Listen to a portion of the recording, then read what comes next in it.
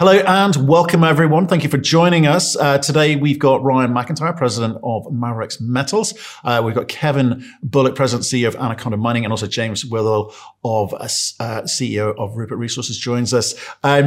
Today, gentlemen, could I just get you to kick off and give us 30 seconds on each of yourselves? Ryan, why don't you start off with you, and then I'll go Kevin, James after that.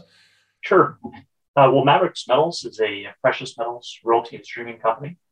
We currently have 125 royalties and streams and expect to generate over $60 million this year at a 90% gross cash margin. We currently have a $700 million market cap and are dual listed on both the New York and Toronto stock exchanges.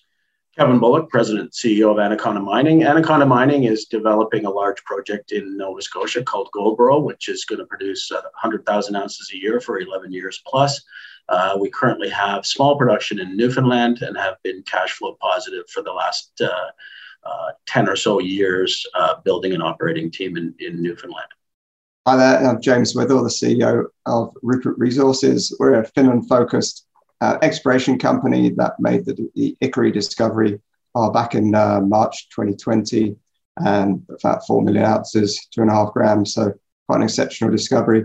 We continue to move that forward towards engineering and development while still exploring the region, which is a pretty exciting part of the world. So currently we're well positioned with about 50 million Canadian in cash as well. Guys, thanks for joining me today. Look, I want your help. We've had lots of questions sent in. I also want some help myself. So trying to understand what's going on in the market at the moment. We've seen in the last 3-4 weeks, retail step back from investing in the junior equity space. But institutions haven't. Money is available for mining companies that need it. But I suspect that's on a very sort of selective basis. Those companies need to meet certain criteria. So, I mean, where I want to go with this, and maybe Ryan, you're the best guy to start with, is why do you think it is that retail are slightly nervous at the moment? What's going on out there in the economy? What's driving that kind of step back? Yeah, I mean, I think one of the big things is just all the uncertainty out there. I mean, you start off with inflation, which people see literally every day when they go to the grocery store or fill up their car with gas. And I think, as they cut up their budget, more is going towards, buying goods and services. And obviously, I think less is going towards investing. So I think it's partially a function of that. And then there's the other aspect of it as well is, inflation is typically not good for equities, generally speaking. And I think, from the gold side, I think it's a little bit different. And so I think generally speaking, the whole market pulls back. But the gold part's different. And I guess I can talk about Maverix and its strategy where we just hold royalties. So we just get a percentage of the royalty from various mines all around the world. And really, there's no direct impact on us from inflation. But we do get the benefit of gold, which has been proven to be a great store of purchasing power over the long term. Right. So as a retail guy, I'm going to be nervous because of inflation. It's going to affect my disposable income. It's going to affect, therefore, my discretionary spend. And you think that in investing, falls down the pecking order behind food, gas, electricity, heating, etc., as it should. So, Kevin, for someone like you, that's not good news, is it? No, it's not. I mean, inflationary pressures are certainly a challenging environment to work in, especially when you're trying to develop something. Timing is an issue sometimes. If someone does a preliminary technical report and then a year later does a feasibility and people say, why did it go up 25%? Well, it didn't. It's just a point in time where things are 25% more expensive. And then, well, what's going to happen then by the time you get your permits and build? Is it another 25%? So that creates this risk tolerance that we're in right now. And you do say there's money in institutions, but not always, and they are quite selective. Right now, because of this volatility and people standing back, there aren't inflows into these institutions. So if they want to buy something new, they have to sell something they currently have. And they're reticent to do that in this volatile environment. So, what we do at Anaconda is, fortunately, with inflation, as Ryan said, the gold price does quite well too. And fortunately, we have limited production that helps us with higher gold prices as we're trying to develop. But one of the important things we have beside that is a very, very exciting exploration play next to our current 3 million ounce resource. So like James, that still is quite exciting, whereas development stories alone are are being looked at as, we're unsure of what your actual cost is going to be and how much money you're going to need and whether that's enough. So we're getting that pushback about the development part of our story. So James, tell me this: you've worked in the city as a financier, fund manager. You're now running a very successful exploration company. You've managed to sustain the story, which is great. But the bit what I want to come back to, and maybe want all of you to kind of answer, is why are institutions more right than retail in their decision to say, well, look, we will pick stories with strong fundamentals, and despite the economic movement, the uncertainty, we are going to put our money in here. Why would they decide to do that? Why shouldn't they sit back like retail, or why should retail invest like institutions? I think Kevin mentioned the word volatility, and I think even in gold, you've had quite high volatility just of late. We had gold near on 2000, then back to 1900. And for ultimately, if you sort of, as a retail investor, that's quite a frightening situation to be in, because even what you thought was a safe haven said, oh, buy gold, that protects you, even that's been quite volatile. So I think just of late, I think that's a bit, and obviously layer that with the inflation and the guys, especially on the operation side, where if you've got $100 move in the gold price and people are worried about your inflation effect going the other way, you sort of get this very, this increased concern in the short term, and people, as Ryan said, a bit of a rush to cash. They might just feel more comfortable in cash. So I guess that's to your first point. But I guess in terms of why maybe the institution's acting differently, as an institutional investor in the gold space, you should just be using the assumption that gold will hold its value relative to everything else. So if you use that assumption in your models, you can do that. That'll calm things down. You're probably not looking at spot gold price all the time and getting too worried about that. And so then you're making asset allocation on quality ultimately, and go back to looking for businesses that have high margins in this environment. So you want to find producers that have got high margins, so they'll sit in that space. You want to find exploration assets that have potentially high margins in the future, and then you want to find businesses that are going to find more gold ultimately through exploration. So they're just a lot more patient. They're just a lot more patient in their approach, so they can do that. I think I totally agree with your comment on quality, but it's not only the quality of the asset, it's the quality of the team that's going to develop that asset. And we know in the industry that you can have an average deposit that does quite well with the right team engaged, but you can have a good quality project that gets destroyed with the wrong people. So it really is the quality of the team, the history of their success, and the quality of the project, obviously. But it takes all three. But how do you define that? How do you say we need a good quality team? I've been there and done it before is a great line. You kind of want to hear this. I've done this twice before. That's fantastic. But not everyone's in that lucky position. So how do we determine what good looks like as it pertains to the management team? What would you say, Ryan? Yeah, I think it's an experience thing. I think you meet enough people and you get a sense for people in terms of how they might behave in certain situations. I think Kevin and James both have it correct. I think it's a combination of having people that you trust. So that's sort of an intuition that everyone, I think, has.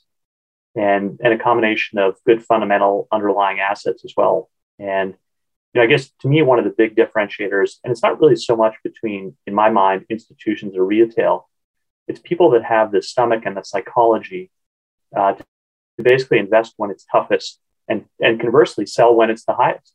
And to me, it's that psychology that actually, to me, is the big differentiator. And in my mind, if you have trust in the people and the asset, or, ideally one or the other or both, then you can really persevere and commit more capital when times are, tougher, which is, I would suggest now where, the gold prices come down a little bit, equities have sold off reasonably, amount. So I would suggest that it's probably a good time for people to make a counter-cyclical move and actually think about putting money into the sector. I don't want to steal anything from Warren Buffett, but it really is the Warren Buffett mentality at the moment, in that if you buy something where you believe the fundamentals and you believe in the team and the asset, then if it goes down, you should not be upset. You should buy more. So and that's the case. I think nowadays it's you've really got to pick the right assets with the people that have the history of bringing them through. And there are going to be up and downs. Nothing shoots straight up except for Rupert. Look, I think it is, from my experience, what do we do in my job? We just invested in just a smaller portfolio of really good quality companies. Just that whole approach, and that good quality comes across everything. It's the management, it's that transparency, it's the fact that they don't, in the current environment, make some short-term move that you just think, why, some left field moves, then why are you suddenly changing your business? Are they still making good investment decisions? You're an investor in the sector, so just look for the companies that are making or continuously have a good track record of making good investment decisions. And that's really what it comes down to. They are, they're investing the money that you put into the company in a way. But contrarian investing sounds fantastic, but when the rubber hits the road, that moment arrives, you get all nervous, right?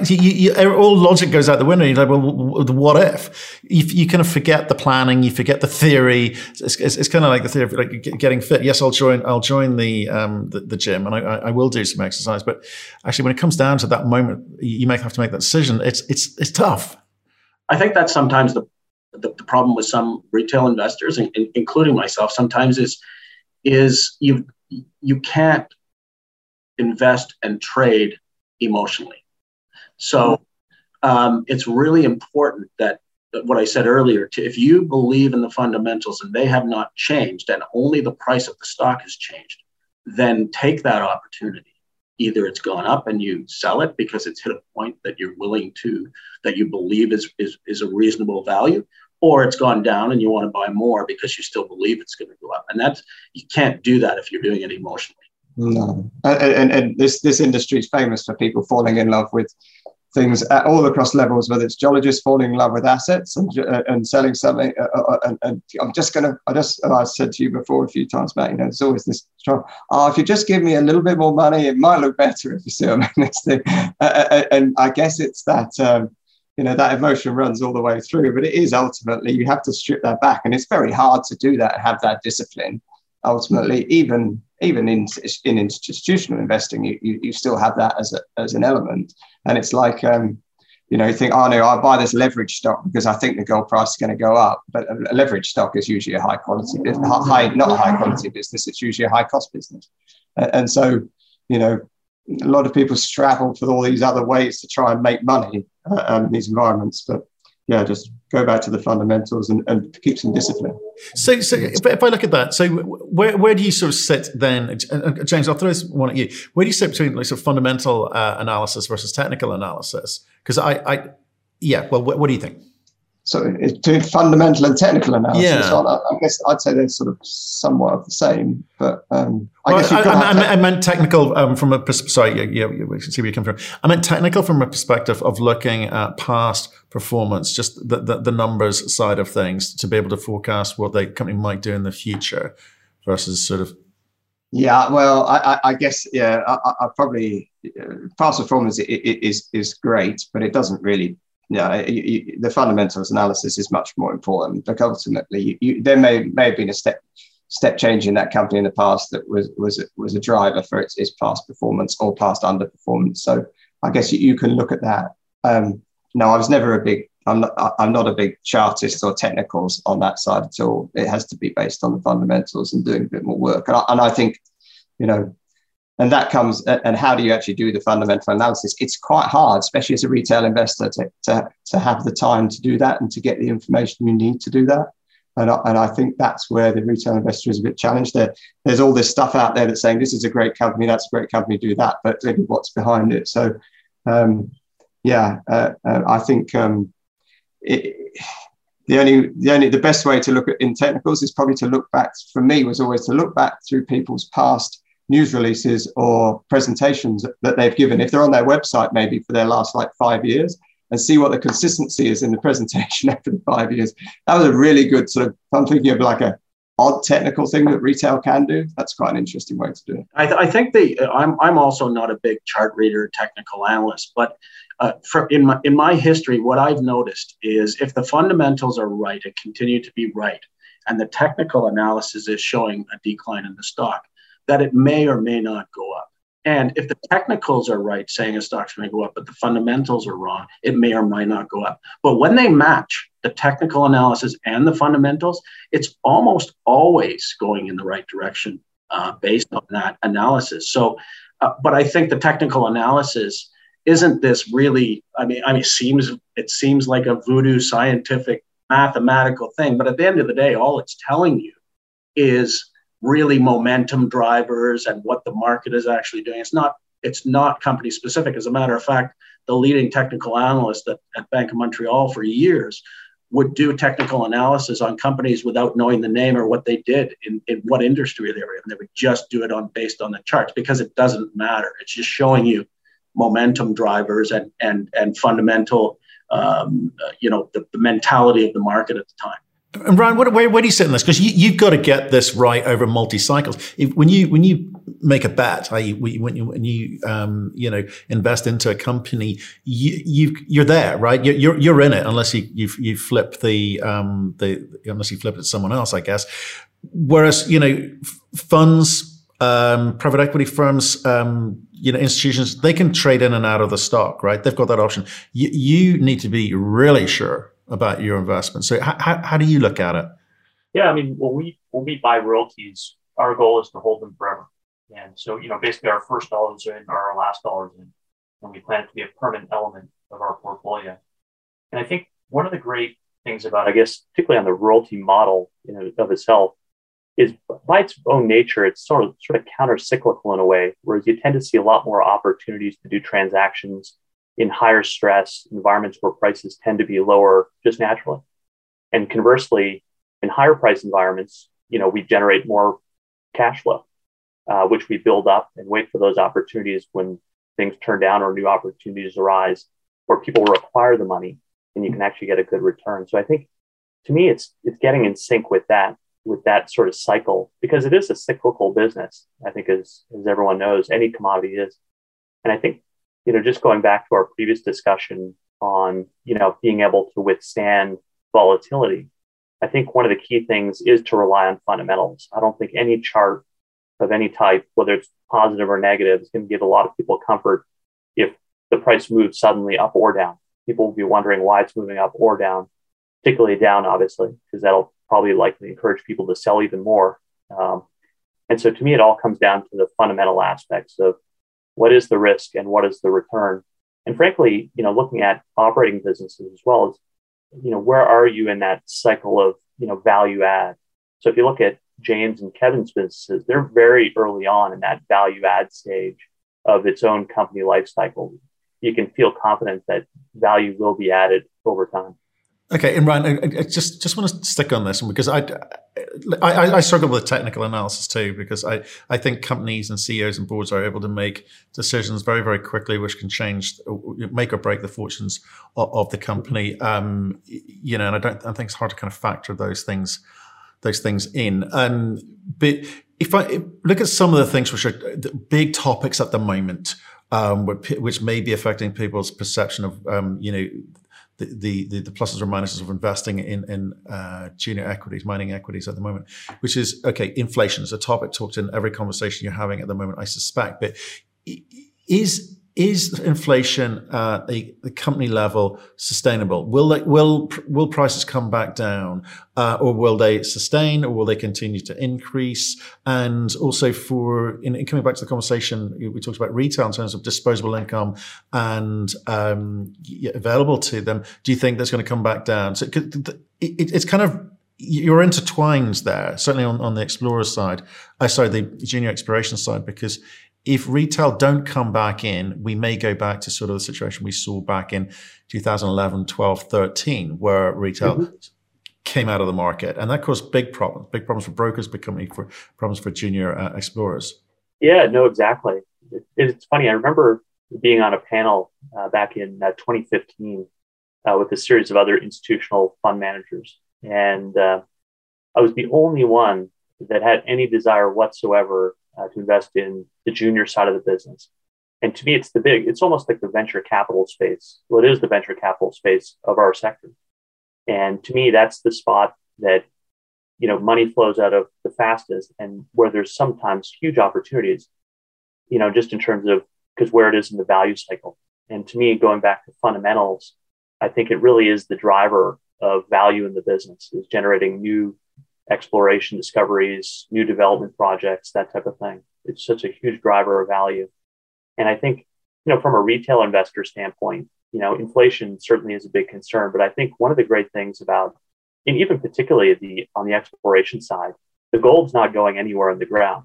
And so gold tends to be a great mirror or beneficiary from inflation in the sense that it typically at least keeps up with it. And it's almost a direct correlation immediately. Whereas, if you're a general equity investor, you sometimes have to wait before prices react when they can adjust prices for consumers for those goods. Whereas this is more, I would say, direct drive and consistent with inflation. So I think it's probably one of the better, if not the best, investment to make in a high inflation environment. I think one of the things that junior companies can be up against too as a challenge when they first start is liquidity. And you've got institutions and funds that say, we'd love to invest. It sounds very exciting, but our minimum investment would take over your company and then we wouldn't be able to get rid of it because there's no liquidity. But every large company with great liquidity started somewhere. So it's that gap in between convincing people this will become more liquid as it becomes more valuable, and it will become more valuable because we've got good fundamentals, and therefore, put a bit in now and stay with us and continue to do so. So, that's a challenge that, myself personally, having started several companies and brought them through, the beginning is always tough. Then exploration success is I shouldn't say easy, but you can raise money because you're into something and it's new and it's fresh. And then you get to development again, and you're going to hit this, what people call the flat line on the Lassonde curve.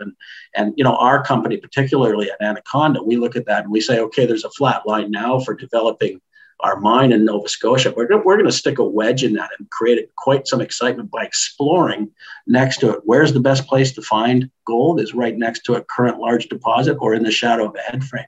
And our extension to the west of our 3 million ounces has both of those. So, you create excitement to eliminate that potential of being flatlining while you're going towards what people consider boring development phase.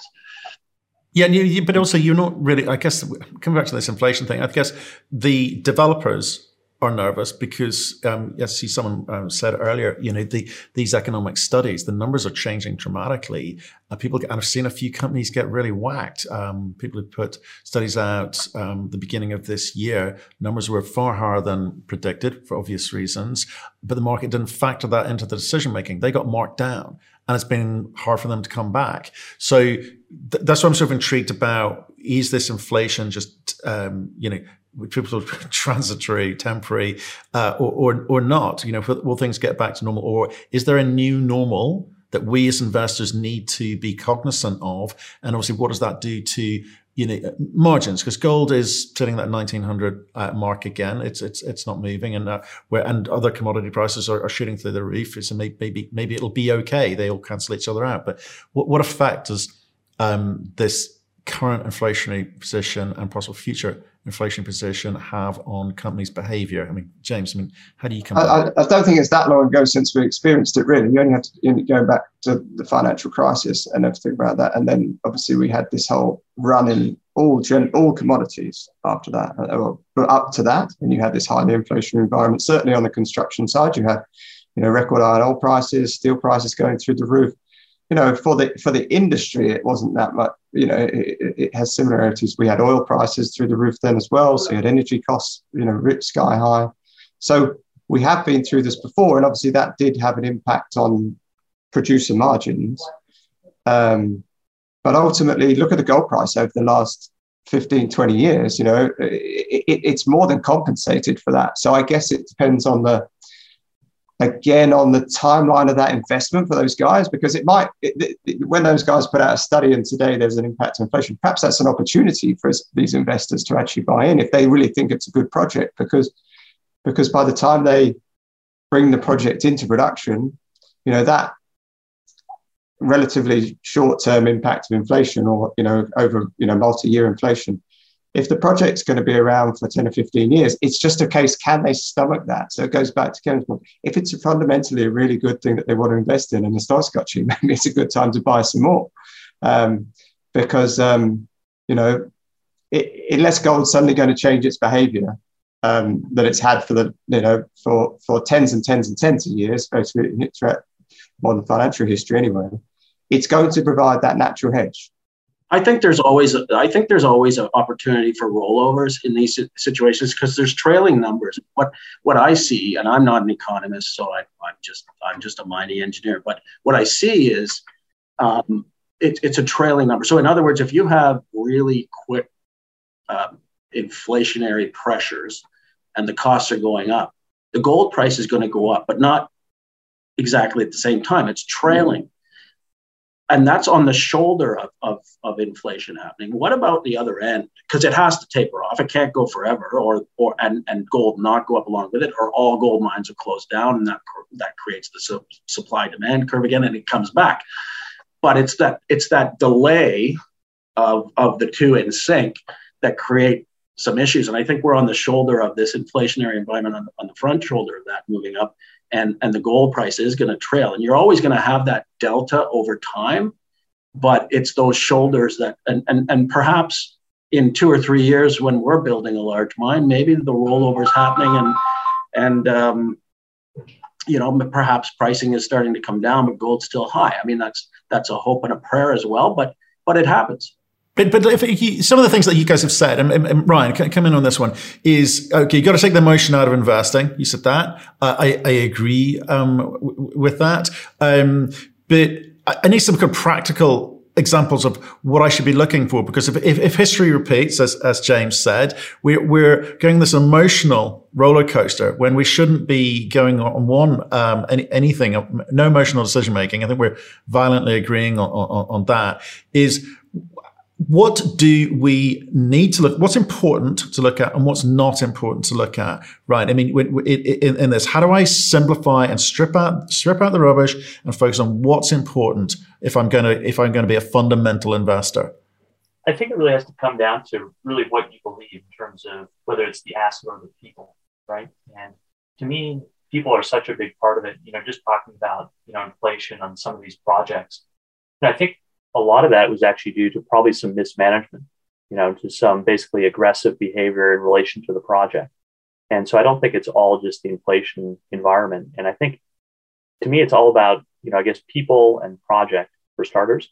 But I think just as an investor, I think one thing I think that is critical is you look at the different parts of the gold industry in a sense of what you can invest in.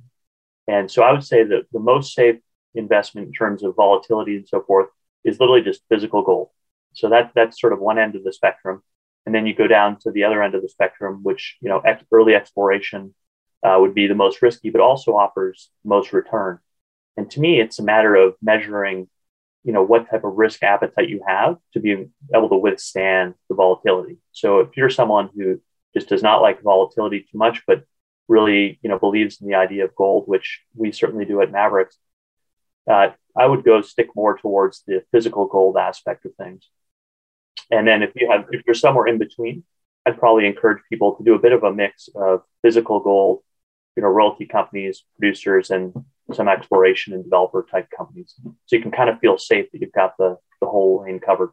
I think one of the most important things to look at in the development or late exploration phase companies is a lot of companies will go out and say, look, we did our feasibility at 1550 gold or 1600, and these are the numbers. But that's not what's important. What's important are the sensitivities. So looking at sensitivities, what if you have a 10-year, for instance, we have an 11-year mine life at right now at Goldboro in Nova Scotia in our feasibility. And what we like to show is not what happens at today's price of gold, which is much higher than our feasibility at. What we like to show is this still works and generates good profits at $1,200 gold US, because we need to work within a range over the next 11 years, and gold goes up and down. And it's very, very important to look at sensitivities. What would happen if this cost 25% more to build and gold was 25% lower? Does it still work? And looking at those sensitivities gives you the robustness of the project. Yeah, absolutely. I think it is all about that. I mean, that it goes back to that robustness. And I mean, you've got the people side, but if you look to, and one way for investors to do this is for the producers, it's quite good. You can actually go back and look at them over time and see what the robustness of if you want to do some technical work, you go back and just look at their historic margins over time.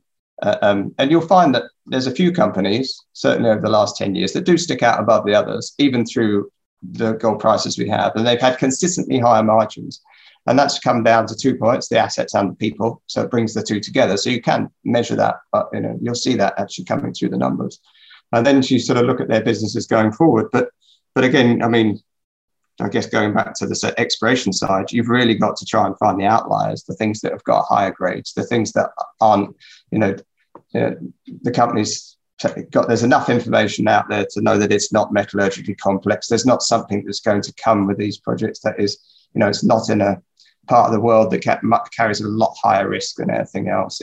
You're just trying to manage that risk in exploration. Just find you are just looking for the outliers, and sometimes you might have to come in a bit later once it's partly been discovered, or things have been discovered. But if you're, as Kevin said, if there's a big deposit being found, there's usually going to be something else found quite close to it over time.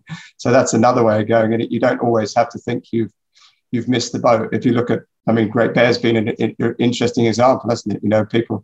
I watched that from the sidelines, and they made a few discovery holes. It looked quite interesting. And then it kind of just got better and better and better because they found more nearby. But, it's in a well-established area of the world. So I guess, again, retail investors shouldn't be too concerned about the entry points ultimately, but they need to make sure fundamentally it looks something exceptional. So, so moments like this, these economic uncertainty, it causes a shakeout between winners and losers. There's companies that can withstand the strong winds, as it were, and I think that's great. I think it's great for all industries to kind of go through this.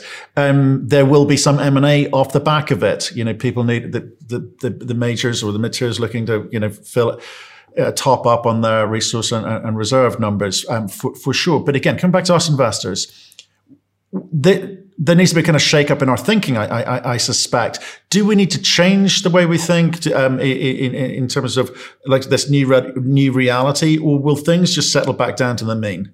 What do you think, Ryan? Yeah, no, I think it'll certainly probably be volatile for the next little while. I think, just generally speaking, you look around the world at various, asset prices and things. And to me, the gold space is probably one of the few spaces that's probably unloved and been unloved for, I would say, a fair while. Whereas you've got other sectors, probably most in the world, that have done very well over the past decade. Whereas gold has been, I would say, on the sidelines almost because everything has done well. And so to me, I think there'll be some volatility, but I think you want to basically gravitate towards sectors and areas that have been unloved, because that just gives you a better chance for a good risk return ratio. And so to me, I think it'll come back certainly. And to me, it's a matter of timing and be able to withhold the money there and without being panicked. I think that's a very good point, Ryan. It's timing. It's, if you want to buy a stock in the morning and you're arguing why it hasn't gone up by the end of the day, I think that's a little difficult, right? So, timing, you got to have a timing perspective that's realistic. So if somebody has a plan to discover gold and build a mine, that's 10 years. So, but it's not going to happen, and the stock's not going to shoot straight up. It's going to go up on discovery. It's going to flatten out if the next holes aren't as good as the first ones, and then it's going to go up again with further. Then it's going to be boring while we're developing and trying to permit, and then, and eventually it gets built, and you get a re-rating and how you're valued, and all of a sudden you've gone from a penny stock to a company worth $1 billion, but it doesn't happen overnight. Yeah, look, it is patient capital. That's the thing. I guess you have to be like that. But it is and Kevin said it's about the timing ultimately. I guess we see too many people sort of worrying about the really short-term impacts. And obviously, news these days. At reality, of my time investing in Baker Steel 13 years, the difference in the sort of new density of news flow every day was just like got higher and higher and higher and higher. So people's, long-term investing became like 3 months for a while there. It felt like, but the resources sector is multi-year. But it's interesting. I think the mining sector as a whole has been pretty unloved for the last 10 years and uninterested. It's had a bit of a flurry of interest on the battery metal sector. But even then, you're really only touching the sides there. So I think it'll be just beginning to see that happen. So, James, do you think moments like 2020, where momentum was a big? Well, I think it was that was the thing of 2020. We saw big investments back into the space. Commodity prices starting to run at different times, albeit. Do you think that's a good thing for the industry, or because anything that needed to get funded got funded, whether it should or not, whether it should have or not is another matter. I don't think it's as bad as the past, though. Really? Not that many people got funded. I mean, we've been around since 2016, so it started right at the bad times, and then 2020, people started to think, "Oh, this is quite interesting," But even then, I think back to over the last 20 years, it's the amount of financings you can look at, and they were nowhere near the hype that we had before. Certainly, we have seen that in things like the lithium sector, and I think that's a bit of an issue. You have lots of projects, and not many people know anything about the lithium sector, to be honest. So it's very hard to know. So you've had bubbles in little spaces, but not as a whole. It's a good thing that there's interest back in the space, but yeah, the discipline on the allocation of capital to them back into it. Well, that's. Yeah. I think in a bull market, in a bull market, when there's a big peak of people's interest into it, and then a waning of it, as long as it's still a bull market, that actually creates what I call a shakeout of the weak holders, and that just creates a stronger market going forward. If you're in a bear market and that happens, you're going to have the situation where your dollar stocks go down to under 10 cents and people are doing 10-cent specials with their hat handed out. So, it depends on the market, I think, and on the timing, but shakeouts are good in a bull market. Yeah. And people often view volatility as bad, whereas I guess I take a bit of a different approach and think it's the opportunity. It's the opportunity to buy when things go down, and it's the opportunity to sell when things spike higher. And people should take advantage of that and use that as part of their investment philosophy, I think. Okay, well, look, gentlemen, I think it's a big topic. We'll probably talk for another 4 hours, quite frankly, on this, and maybe the bear in the hand would be more interesting. But look, thank you very much for your time today. I think, for those watching and listening to this, these are 3 companies which I rate highly in terms of the way that they are run. Some of the things that the guys are talking about today in terms of the teams, the business models, and the business plan, solid here. So Ryan McIntyre of Maverix Metals, Kevin Bullock of Anaconda Mining, and James Withell of Rupert Resources. I thank you very much, gentlemen. Okay, thank you. Thanks, James. Thanks, Ryan. Thanks, Matt. Thanks. Thank you. Thanks. Have a good rest of your day.